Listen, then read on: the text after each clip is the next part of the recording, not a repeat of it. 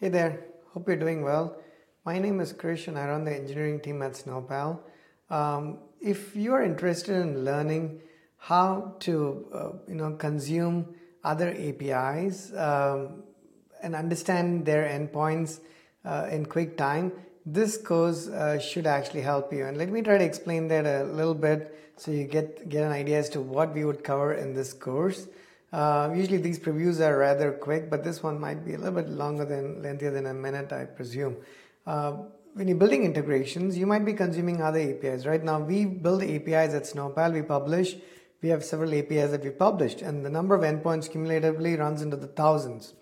When you consume a single API, it's got a number of endpoints, and when you have two, it's not necessarily twice as many because they're all going to have different numbers of endpoints. But the number is going to increase. How do you understand other APIs in quick time? Is there a way to analyze and just kind of look at those endpoints?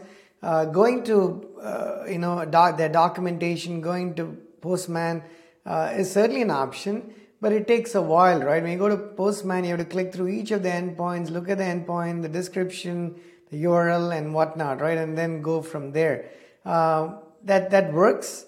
But if you want to be more productive and you're consuming a fair number of endpoints and you're an integration team and whatnot, there's other ways to do it, other unique ways, right? It's not a documented way necessarily, and that's what we're going to cover. We're going to take a look at an example of a repo we created specifically for that purpose, and we're going to walk through, just what that repo is, what it does, and so on and so forth. So if that's something of interest to you, you may definitely want to check this course out. Thank you.